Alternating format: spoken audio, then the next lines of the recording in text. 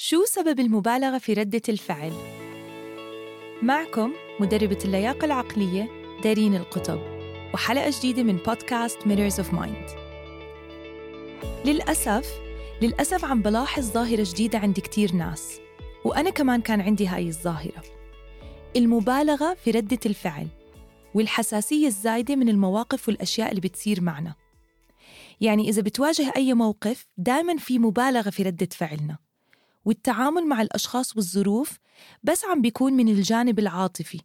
فشو ما كان الموقف بتلاقي الواحد عم بينجرح مشاعره، عم بينصدم وعم بيعاني وبيصير كتير إيموشنال وعاطفي. يعني يا بينبسط كتير أو بيزعل كتير، يا بيكون مش فارقة عندي أي إشي أو ببلش أهتم زيادة عن اللزوم. وأنا سميت هاي الظاهرة الهشاشة النفسية. فمثلا إذا اليوم صار معي مشكلة في الشغل، بتصير عندي مبالغة في ردة فعلي لو المشكلة كبيرة أو صغيرة، وممكن أبلش أحكي شو هالمصيبة أو شو هالكارثة. وحكيت كتير عن قوة الكلمات وكيف الكلمات اللي منحكيها بتصير أفكارنا اللي منفكر فيها، وهي اللي بتخلق المشاعر اللي منحسها. فلما أحكي شو هالمصيبة أو الكارثة، عم بخلق بدون وعي طبعاً شعور التوتر، شعور العجز، وشعور الانهيار، ووقتها ببطل قادرة أفكر بطريقة عن جد تخدمني. وللأسف بلشت الهشاشة النفسية تصير ظاهرة متواجدة عند كتير ناس، وبتخليهم غرقانين في الأفكار والمشاعر السلبية والأزمات النفسية، لأنه بيضلوا معلقين فيها. وحلقة اليوم هدفها تخلق الوعي لنقلل من ظاهرة الهشاشة النفسية، ويصير عنا توازن وإدارة أحسن لردة فعلنا للأشياء اللي بتصير معنا كل يوم. لأنه إحنا ما بنقدر نتحكم في الأشياء اللي بتصير معنا، زي مثلاً شو ممكن أسمع من مديري اليوم، أو كيف ممكن تتصرف صاحبتي معي، أو الأزمة على الطريق للشغل، أو حتى العلامة لابني مثلاً في الامتحان. بس نقدر نتحكم في ردة فعلنا للأشياء. وفي مقولة بحبها كتير بتقول: الحياة 10% للأشياء اللي بتصير معك، و90% لكيف بتكون ردة فعلك للأمور. لأنه الحياة بما فيها من مواقف وأحداث وتجارب ما عندها إشي شخصي ضدي أو ضدك أو ضدك. كلنا بنمرق بنفس الأشياء، بس اللي بيميزنا عن بعض هي طريقة تفكيرنا، وبالتالي ردة فعلنا للأشياء.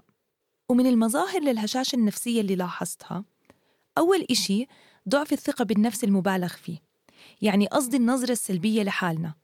فبيكون في دايماً عدم تقبل وشك في حالنا، وهاي بلاحظها لما بسمع كلمات أو جمل زي أنا ما بقدر أعمل هيك، أو فكرك ممكن أنجح، أو مين أنا لأبلش هذا المشروع.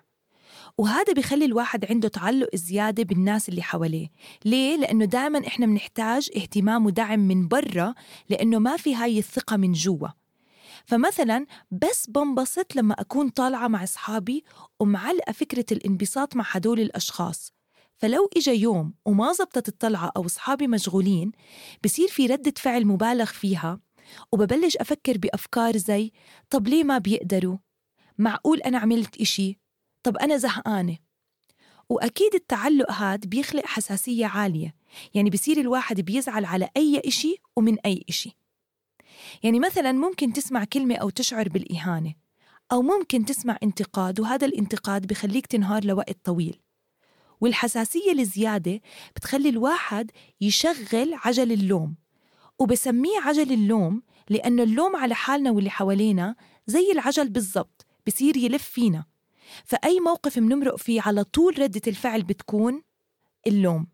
يعني لو نكمل على مثال الانتقاد، لو مثلا إجاني انتقاد من مديري، ببلش اللوم أول إشي على حالي، ليه حكالي هيك؟ طب أنا ما بستاهل. أو بكمل كمان اللوم على غيري، يعني ببلش ألوم مديري إنه مثلا هو ما بيقدر شغلي، هو ما بيعرف ظروفي، هو ما بيفكر غير بحاله. واللوم هاد بخلي الواحد معلق، لأنه شو استفدت من كل هذا اللوم؟ بس تعاسة وشعور بالضعف واليأس. فاليوم اللي منحتاج نعمله هو إنه نحمي حالنا من الهشاشة النفسية، يعني نبلش نقوي المناعة النفسية تاعتنا. يعني كيف ممكن أفكر بأفكار جديدة للتعافي الذاتي؟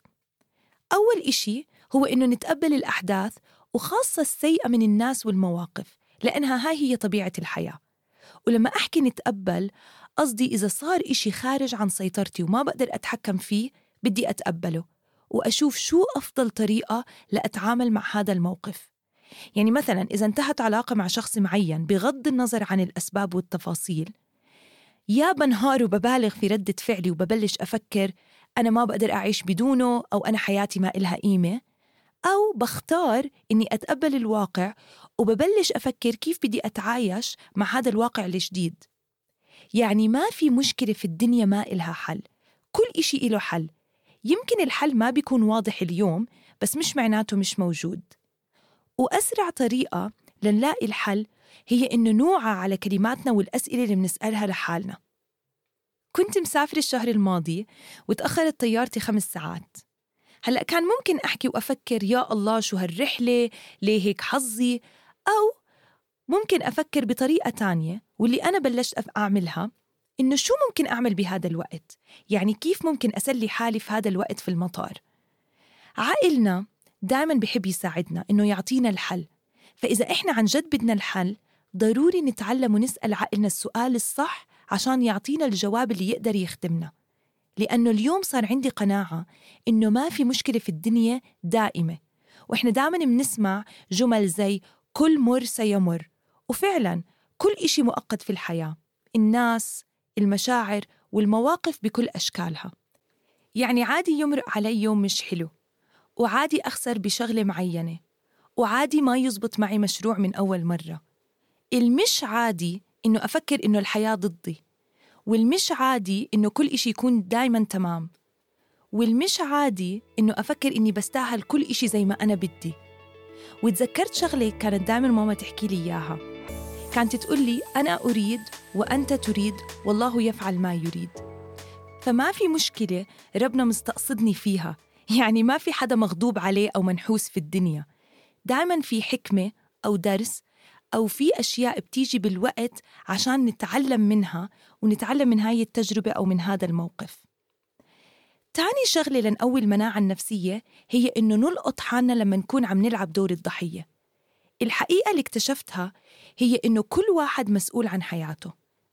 يعني أنا مش مسؤولة عن حياة ماما أو أختي أو صاحبتي أو زميلي في الشغل، أنا مسؤولة عن حياتي أنا. ولما بدي أزعل على كل كلمة بتنحكالي وتصرف بيصير معي، أول حدا عم بأذيه هو حالي.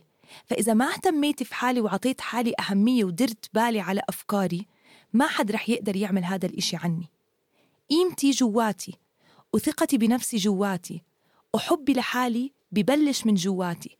فالمسؤولية هي مسؤولية كل واحد منا، إنه أنت أو أنت المسؤولين عن ردة فعلكم، وبشو بتسمحوا أو ما بتسمحوا يعكر مزاجكم، وشو المواقف اللي فعلاً بتستاهل أزعل عليها.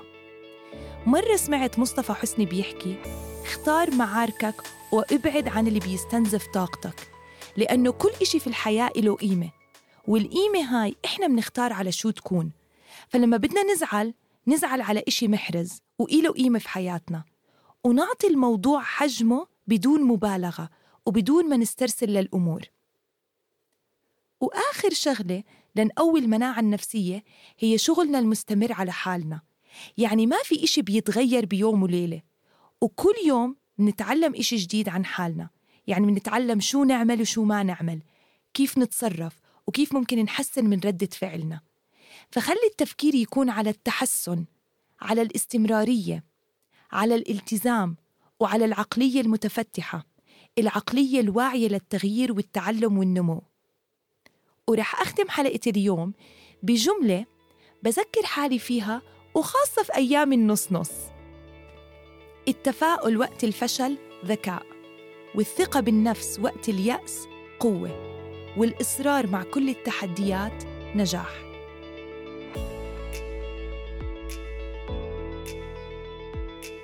ولأي شخص حابب يتواصل معي أو يبدي رأيه عن الحلقة، ضفت موقعي الإلكتروني وحساب مواقع التواصل الاجتماعي في وصف الحلقة. وما تنسوا تعملوا سبسكرايب للقناة وشير للحلقة اللي بتحبوها.